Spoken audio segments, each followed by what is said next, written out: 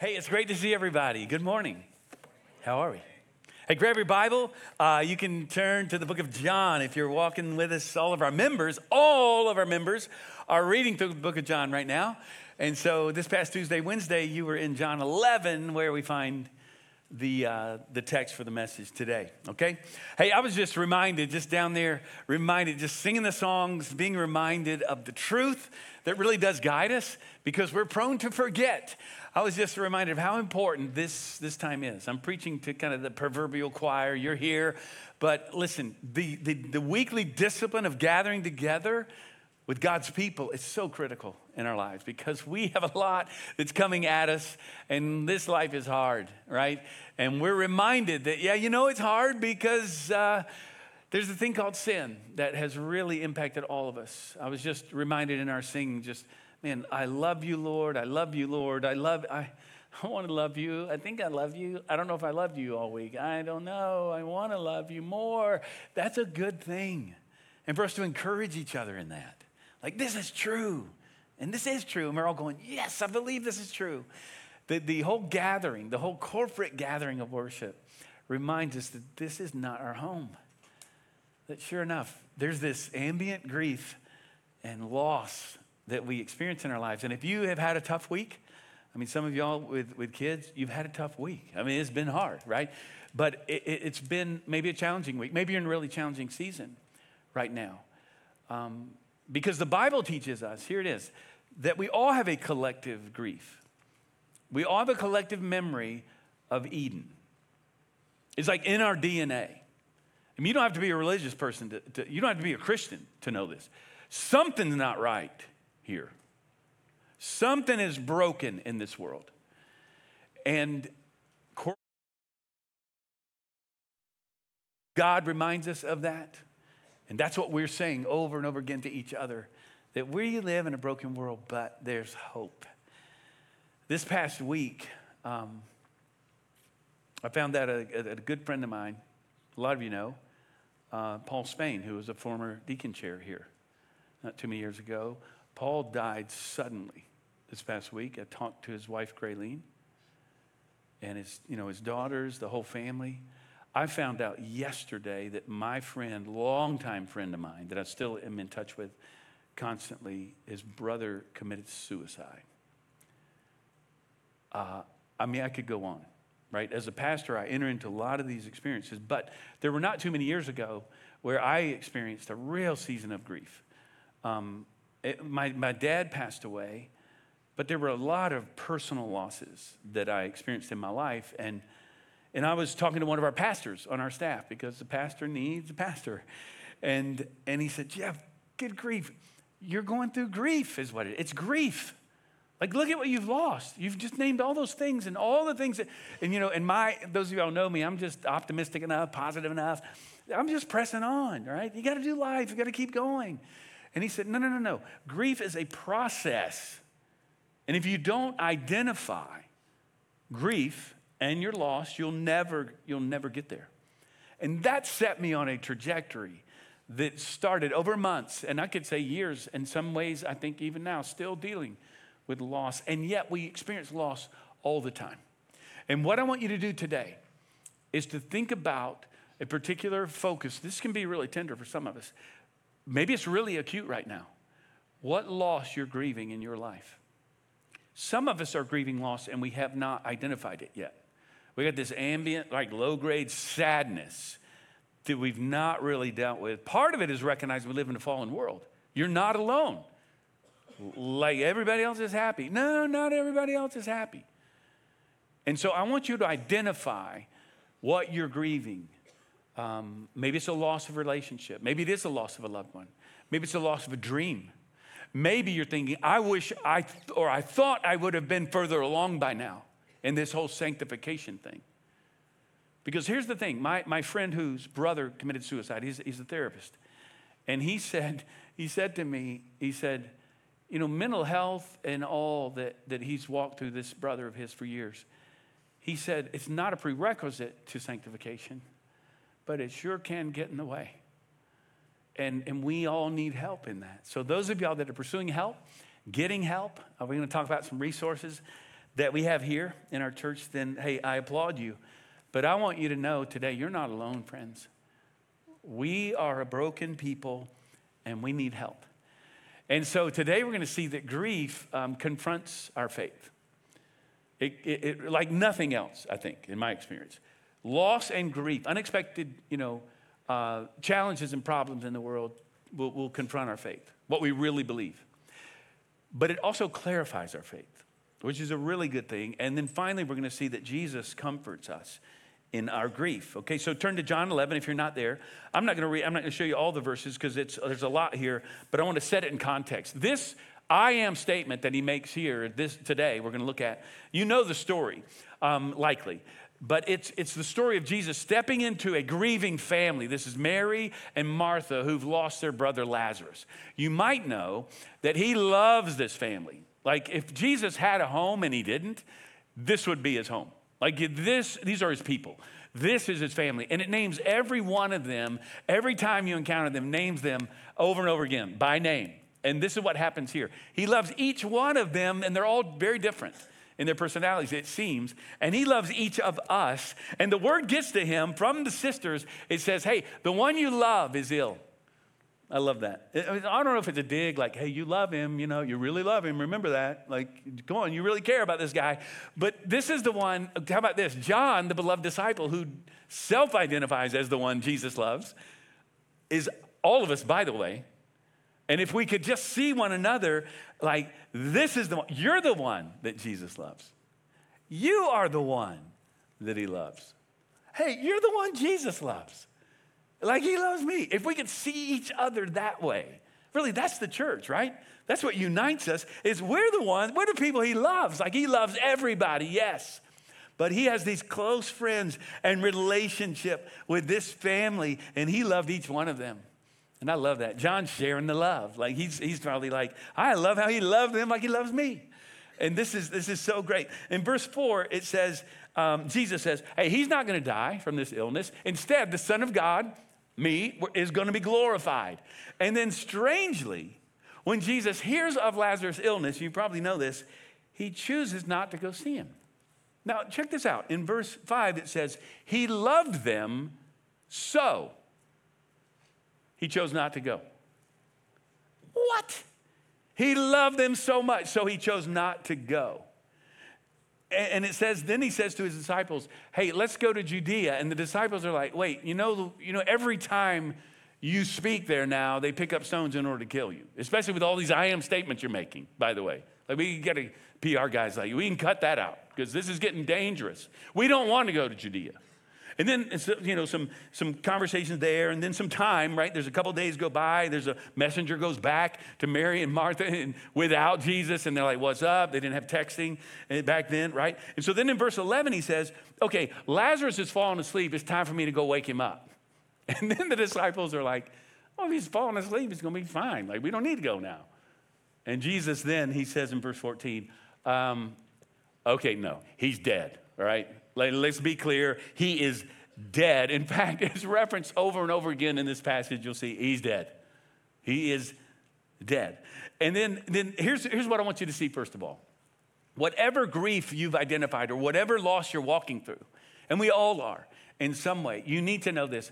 God is at work in ways that you cannot see. Mary and Martha don't know any of this that I've shared thus far. They know nothing. They have been grieving with family and friends, we're going to see, who've come from Jerusalem. I guess it's a 35, 40-minute walk. And they're like, Jesus could come any minute. And he doesn't. For days, he doesn't come. And so the first thing I want you to see, though, is this. Our grief confronts our faith. In my experience, again, not like nothing else, grief challenges our faith.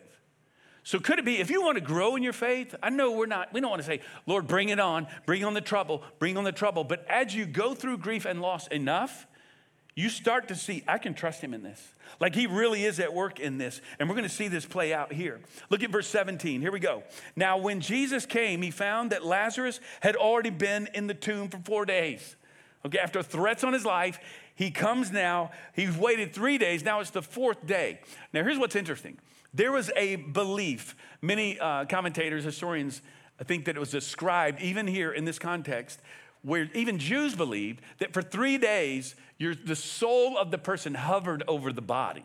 Okay, now that's not biblical. But think about that. If that's the case, Jesus like, okay, not 3 days, 4 days. Like, what's going on? He's dead. This, again, keeps coming up. He is dead. There's no other way to explain what is about to happen. Spoiler alert, you know where this is going. Verse 18, Bethany was near Jerusalem, about 2 miles off. Again, really not far at all. And many of the Jews had come to Martha and Mary to console them concerning their brother. So when Martha heard that Jesus was coming, she went, don't miss this, went out to meet him. He's not yet at the village there at Bethany. Goes out to meet him. But Mary remained seated in the house. So she's around with all the others. Now you know the Luke 10 story where Martha's busy running around. A lot of commentators think that she's probably the older sister because she seems to be running the house. It's kind of typecasting, but she's type A, kind of older sister, it seems, and Mary, but I think it's just different personalities. Mary's more contemplative. She's with friends, grieving. Martha's like, let's do something. Let's get something done, right? And that's how we kick in to seek to try to just get busy during times of grief. Look at verse 21. Martha said to Jesus, Lord, if you had been here, my brother would not have died. But even now, I know that whatever you ask from God, God will give you.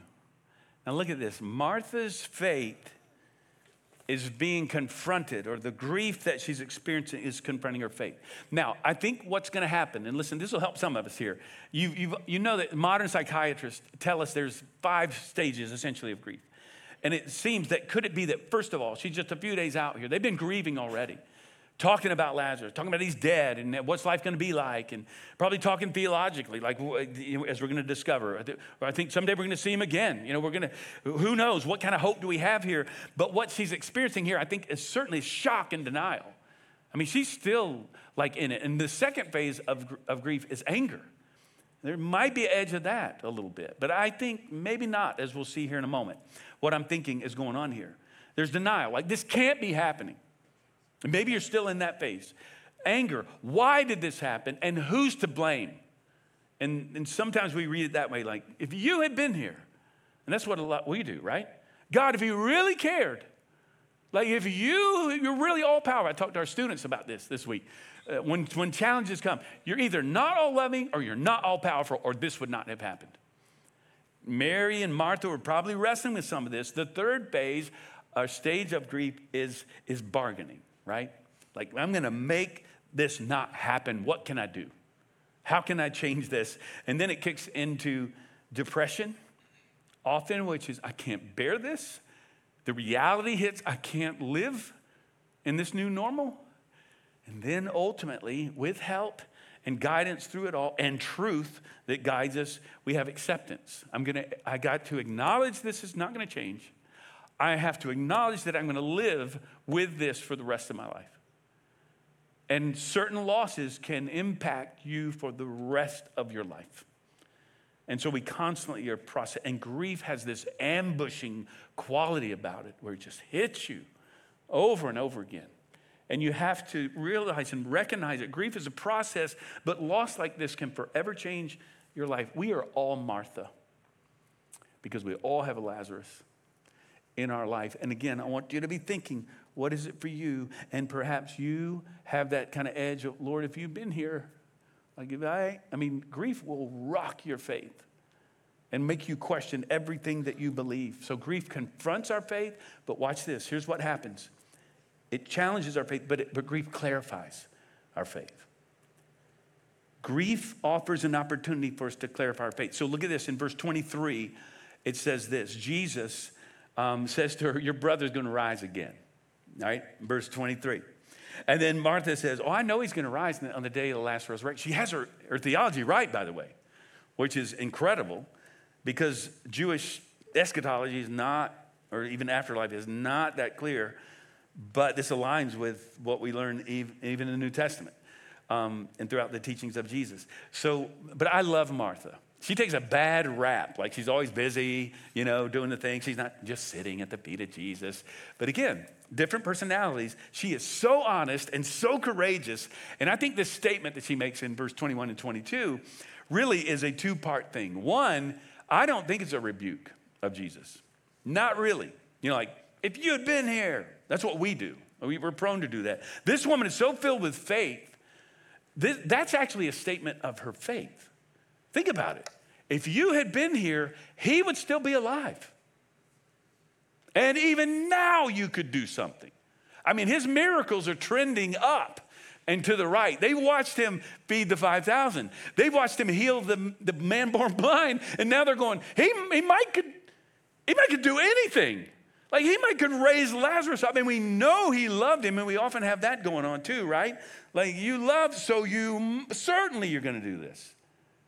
As we can read God's mind always. But secondly, what's happening here, it's a lament. Because grief always is an expression of lament. And she says, if you'd been here, he'd still be alive. And they're about to have a funeral waiting, you know, maybe Jesus is coming, but what's going to happen? But we run to that too, don't we? I mean, more than Martha, we run to, if only the doctors had really figured this out. If only we gotten there 5 minutes earlier. Or how about this? If only I said this or said that. If only I'd intervened. If only, we want to blame someone, don't we? But as we're going to see, the blame game doesn't help. It doesn't help. There's another way. But Martha's full of faith. And her comment in verse 22 is clear evidence of that. She not only believes, watch this, she still believes. And this is amazing. We're watching her faith being clarified right before our eyes. You could say that Jesus is spinning a cocoon around this caterpillar of Martha's faith, and a beautiful butterfly is about to emerge. Even greater faith is what's going to happen here. But that's not always what happens, is it? We've all walked through times of loss and grief, and our faith has not turned out that way. And you know people that are like that. Likely not here today, maybe. Or maybe you are and you're wrestling with like, no, this thing that I've lost has rocked my world, and it has impacted the way that I think about God, and it has not helped my faith. Stay in the game. C.S. Lewis, in his book, A Grief Observed, where he identifies or thinks through some of the things that he learned while he watched his wife die. It's a collection of thoughts. She died of cancer. But he talks about the danger that grief poses to our faith. He says this, not that I am, I think, in much danger of ceasing to believe in God. The real danger is of coming to believe such dreadful things about him. The conclusion is to dread is not, oh, so there is no God. But, so this is what God is really like. Deceive yourself no longer, he says. What he's saying is it's possible to go through loss and grief and start to believe things about God that are not true. What do you do with that? Continue to come back to the truth of what you already know about him. Continue to have people speak into your life. It's why when people go through grief, you can't dismiss yourself from the body of Christ. You can't stop coming. Keep on coming. Keep fighting the good fight. Be like Martha. Go to him. Go to Jesus. Keep running to him. Jesus is rather abrupt here. It's almost like he's saying, hey, Lazarus is going to be fine someday. And we go there too, right? Like, I really believe this about God. I believe that, Jesus came, eternal life. But here I am with my problems right here, right now. But watch this. He's going to step into right here, right now. And Jesus is showing Martha that her current beliefs are not adequate to walk her through the faith that she has. He's taking her to deeper faith. And he does that with us. And friends, listen, don't miss this. He's doing this for you right now. As you walk through grief yourself, he is taking you to deeper faith. But here's the thing, don't miss this. You can have your theology right and still have a million questions. It's okay. We're going to see this here. It's okay to grieve. It's okay to weep. We live in a broken world. Things are broken. It's okay to weep. But it's okay to ask questions. It's okay to rage against God. He's big enough for that. And so we need to do those things, though. You're going to still have questions, and some of them will go unanswered, which then requires real faith, right? So look, then he makes this most audacious claim. Here it is in verse 25. Jesus said to her, I am the resurrection and the life. Whoever believes in me, though he die, yet shall he live. And everyone who lives and believes in me shall never die. And I've got a sense that Jesus pauses there. He's finished what he wants to say. But then he says, I think he looked her in the eyes, and his words echo into this room today, into your soul. And he looks at her and he says, do you believe this? Because friends, listen, the answer to that question changes everything. It changes everything. When you're standing over the grave of a loved one who's died, changes everything. When you're in a memorial service or you're at a funeral or some loss that you've had, this changes everything. This statement places Jesus in either in an insane asylum or it places him on the throne of the universe. Again, he's either a liar, then proven to be a liar, or he's a lunatic, he's crazy, or he's Lord. There's no other option. He is saying, I am God. Only God would say this. And they're believing that, could he really bring this guy back to life? But you can believe, again, you can believe and still struggle. Mary and Martha have been waiting on Jesus to show up. The story's not going like they thought it would. And yet they've had friends around them. Don't miss that. That's a powerful detail. They've got people of faith around him. They've been talking, again, about Lazarus, his life, and about death. Sadly, most families don't talk about death until someone has died. And we should be different. I'm not saying it's just talk about death all the time, but our culture will follow culture, which is to deny death. Like you're young forever, right? And you're never going to die. And if people die, put them aside. Hey, Aunt so-and-so, Dad's dying, so let's hide him out over here and let him die and disappear. We're all going to die. And this is a good day to remember you're dying someday. We're shocked when people die, right? No, we all die. And Jesus steps into that, life's ultimate battle. And he says, I'm the resurrection and the life. And friends, I'm telling you, when I'm in an ICU room watching someone die, when I am doing a funeral, when I'm standing over a graveside with a weeping family, the answer to that question changes everything. People say, how do lost people make it through times like that? They don't. They don't. They might stay alive the next day and just keep pressing on. They don't make it through. They don't have faith clarified often. Sometimes they do. And then walking with greater faith. Because here's what happens. Grief will reveal your faith. Here's what C.S. Lewis says again in A Grief Observed. He says it'll reveal your faith as real or the house of cards that it is. And the only way that God can reveal to you that your faith is a house of cards is to tear it down. And that's what grief does for us. Unless it's real faith. And we say, Lord, I do believe, and I'm going to press into this. I'm going to believe even more. I believe that you are who you are. And I'm going to hold on. I'm going to just cling to you. Because, here's the thing. Faith is not so much born out of crisis. It's revealed in crisis. Which is why we believe him today. And Martha believes. Look at verse 27. She said to him, yes, Lord, I believe that you are the Christ, the Son of God who is coming into the world. These words are as powerful. You've heard those before, right? Remember Peter in Matthew 16:16? Who do you say I am? You're the Christ, the Son of the living God. That's as powerful as Peter's confession. Like, why didn't she get as much pub here, right? Like, that's big time. This is a woman of faith, and grief confronts our faith. It clarifies our faith, but let's close with this. Jesus comforts us in our faith. Martha goes and calls her sister. Mary comes, and the group of grieving friends come along as well. And then in verse 32, now, when Mary came to where Jesus was and saw him, she fell at his feet, saying to him, Lord, if you had been here, my brother would not have died. Exactly what Martha said. Almost to a word. She says the same thing, but then Jesus responds to her differently. Why? They're two different people, but I think there's something deeper going on here. See, with Martha, he says, your brother will rise again. And then he says, I am the resurrection and life. But watch what happens here. Verse 33, when Jesus saw her weeping and the Jews who had come with her also weeping, he was deeply moved in his spirit and greatly troubled. We'll talk about that in a moment. And he said, where have you laid him? Let's go. They said to him, Lord, come and see. And then the shortest verse in all the Bible, Jesus wept.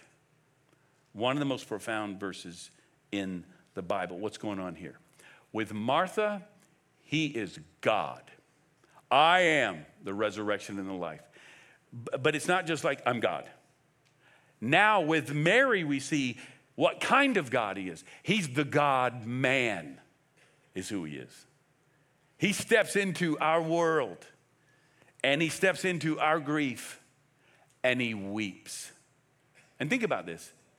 Again, spoiler alert, he's about to raise Lazarus from the dead in about 10 minutes. And he's grieving. Why? Because he's perfect. That's why. He's the most mature person who's ever lived. And he is weeping over sin and death and the collateral damage that it all does in our lives. Why is he weeping? He's weeping because of love. That's why. See, this is why we say, friends, listen, regardless of whether you sense God or see him at work in your life right now, or through your grief or through loss or whatever mess you're going through, or why can't I get over this thing, or how come I continue to struggle with this in my life, whether it's, depression or anxiety or some particular habitual sin that we, need to overcome, or whatever your thing is that brings maybe constant grief in your life, whatever it is.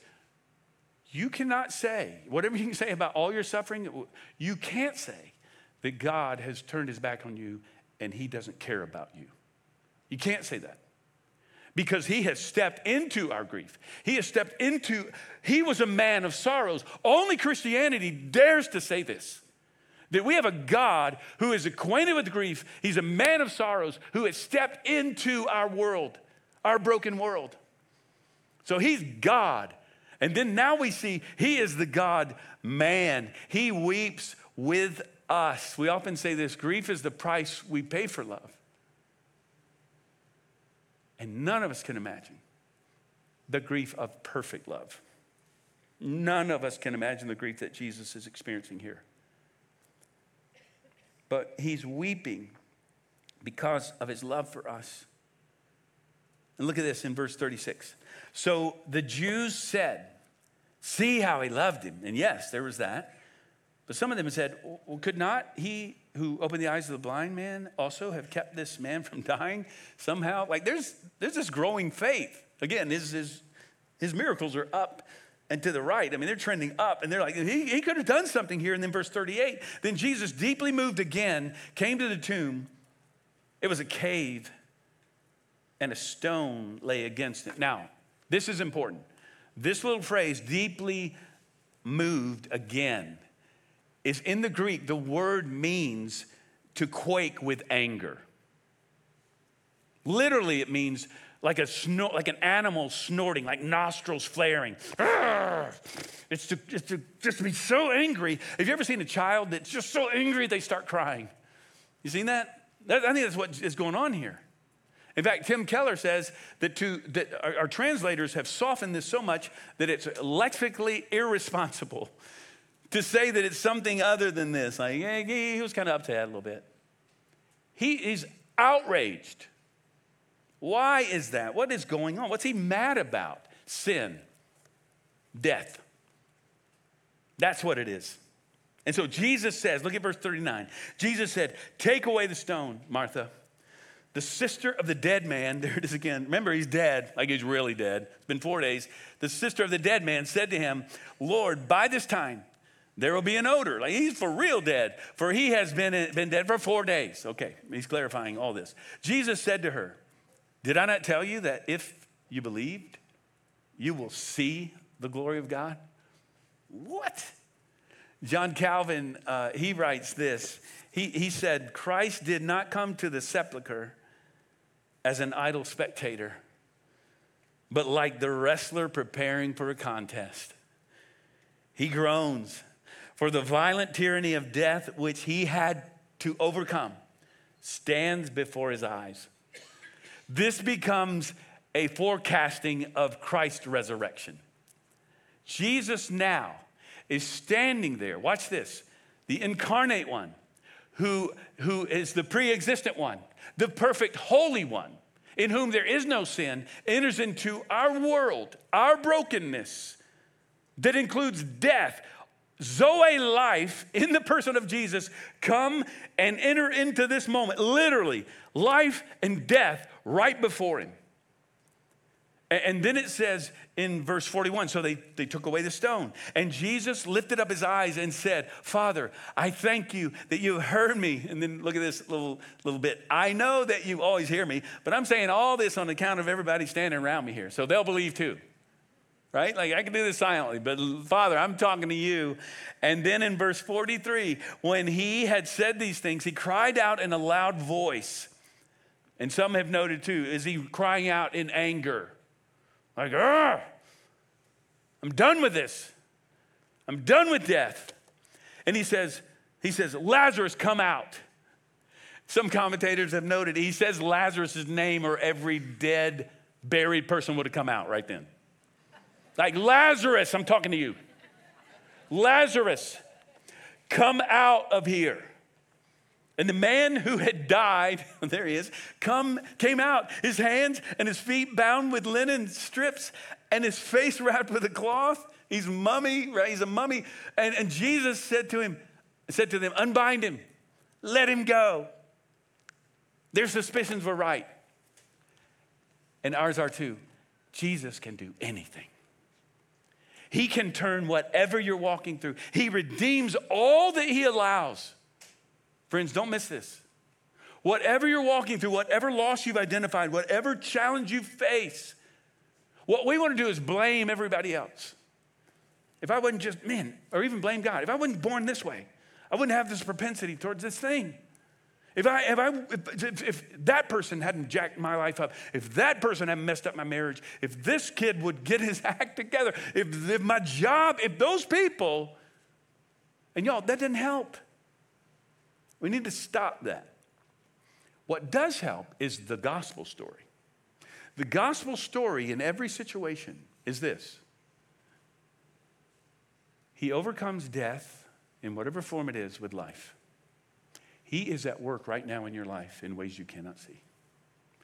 And we've just got to trust him. But here's what happens. How and why can we trust him? Verse 53, it says, from that day on, they made plans to kill him. What? Jesus is now the most dangerous man on the planet. And they're making plans to kill him. Look, don't miss this. Lazarus will die again. He will die after the resurrection of Jesus. After Christ goes to the cross, after the resurrection, Mary and Martha will grieve again. But the next time with great hope. Now we see divinity wrapped up in vulnerability. Jesus interrupts, look at this, Lazarus' funeral, knowing that it will trigger his own. Because that's where he's heading. And that's what we now know on this side of it all. He's angrier about whatever injustice you're facing in your life right now, more than you are. He's angrier about the thing that has taken place, that has messed you up. And he steps into that space and he comes and he goes to the cross. And then one final time, watch this, heaven and earth meet. Zoe life, the life giver, and death are confronted at the cross. God's holiness and his inflexible love for you and for me collide, and salvation is made possible for you if you will believe. Martha's question that Jesus asked her comes to you today. Do you believe this? And only you can settle that. Let's pray together. Let's do this. Let's close our eyes. We're going to have a time. We're going to enter into the Lord's Supper together before we go. And now we're going to give our hearts to him. Friend, if you don't know him, you can just say, yes, I believe. I believe you took my sin upon the cross, that you died for me. Your body was broken, your blood was shed for me so that I wouldn't have to die. And you bring life even here and now. And someday when I face death myself, and it's coming,